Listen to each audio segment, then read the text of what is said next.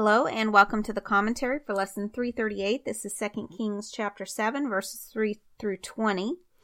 So this was a good reading, but it was pretty straightforward. I didn't do really any digging because I think it was, I don't know, there was a couple things that stood out to me, but for the most part, there really wasn't any big burning questions that I had. So but we start out with 4 lepers sitting at the entrance of the city gates, and I'm assuming that they're talking about Samaria because the next section is about Samaria, and that's how the story plays out.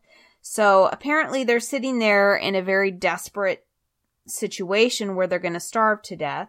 That city is having a famine, and we know that from our last lesson. And they say basically, why are we sitting here waiting to die? I think they're kind of in that place where it's just they're so desperate at this place that they're just tired of sitting around waiting to die. And so they say, if we go back to the city, we're going to starve. If we stay here, we're going to starve. Let's just run into the enemy and either they'll capture us and feed us and put us in jail, or they'll kill us. Either way, we would have died anyway. That makes me think sometimes people are so desperate. I think about if you were in such a desperate state, maybe you had medical issues, mental issues, and you were starving and you came up with an idea to rob a bank because, hey, if you succeed, then you'll have money to feed yourself and take care of necessities. But if you get caught, then at least you'll go to jail and you'll get 3 square meals a day and a place to lay your head at night.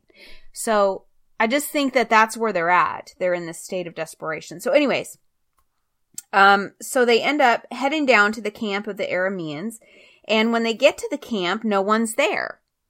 And this is what I love. In verse 6, it says, "For the Lord had caused the Aramean army to hear the clatter of speeding chariots and the galloping of horses and the sounds of a great army approaching. So they panicked and ran into the night, abandoning their tents, their animals, everything else as they fled for their lives." So I love that, God already caused this to happen. He knows what the 4 lepers are going to do, and he clears the way for them. Just like he's, in the Old Testament, earlier in the Old Testament, he cleared the enemy out before him as they took the promised land.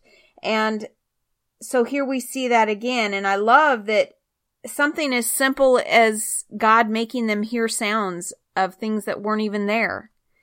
Like I say so often, he does not have to follow the laws of physics that we do, and our rules don't apply to him. So I love that's kind of a creative way for God to do that, and it was very effective. It's a simple thing, but it worked really well. So by the time the lepers get to the edge of camp, it says in verse 8, they go into one tent after another, eating and drinking wine. And then they carry off silver and gold and clothing and hid it. Now that's our human condition, right? That might be our natural instinct, our sinful instinct. But in verse 9, it says, "Finally they said to each other, 'This is not right.'" You ever get that feeling when you're doing something and you just feel it in your gut? This is not right. And then you need to look at it more closely and figure out what you're doing and why you're doing it. And then devise a new plan based on what is right, what you know is right. So they say this is a day of good news and we aren't sharing it with anyone. We call it karma sometimes, but I don't know that's not obviously a biblical word, but they say if we wait until morning, some calamity will certainly fall upon us. See, they know that they're doing wrong, and they know that because of their selfish desires and their sinful nature, that they will be punished by God, and they know that. And so they quickly see the error, address the error in judgment, they correct it, and move forward. And we can learn from that. And so I love how they handled that. So they go back to the city. They alert the gatekeepers of this, abandoned camp. And the king of Samaria, and again, this is in North Israel, remember, he jumps to the conclusion that this is a trap, which seems like a safe assumption, right? Because he doesn't know that God created all those sounds to get the enemy to run off. So it seems like a natural conclusion that you could think that was a trap. And so he talks it over with his officials. The king decides to send out scouts to see what had happened to the Aramean army. They discover that, in fact, it was truly abandoned, and they all rush out there to plunder the camp. Verse 16 says, Then the people of Samaria rushed out and plundered the Aramean camp. So it was true that 5 quarts of choice flour were sold that day for 1 piece of silver, and 10 quarts of barley grain were sold for 1 piece of silver, just as the Lord had promised. And we remember that, don't we? In our last lesson, we just read that was what the man of God predicted would happen. That's what he prophesied. In fact, remember when Elisha said that, the officer responded really sarcastically and really disrespectfully. He said that couldn't happen even if the Lord opened the windows of heaven.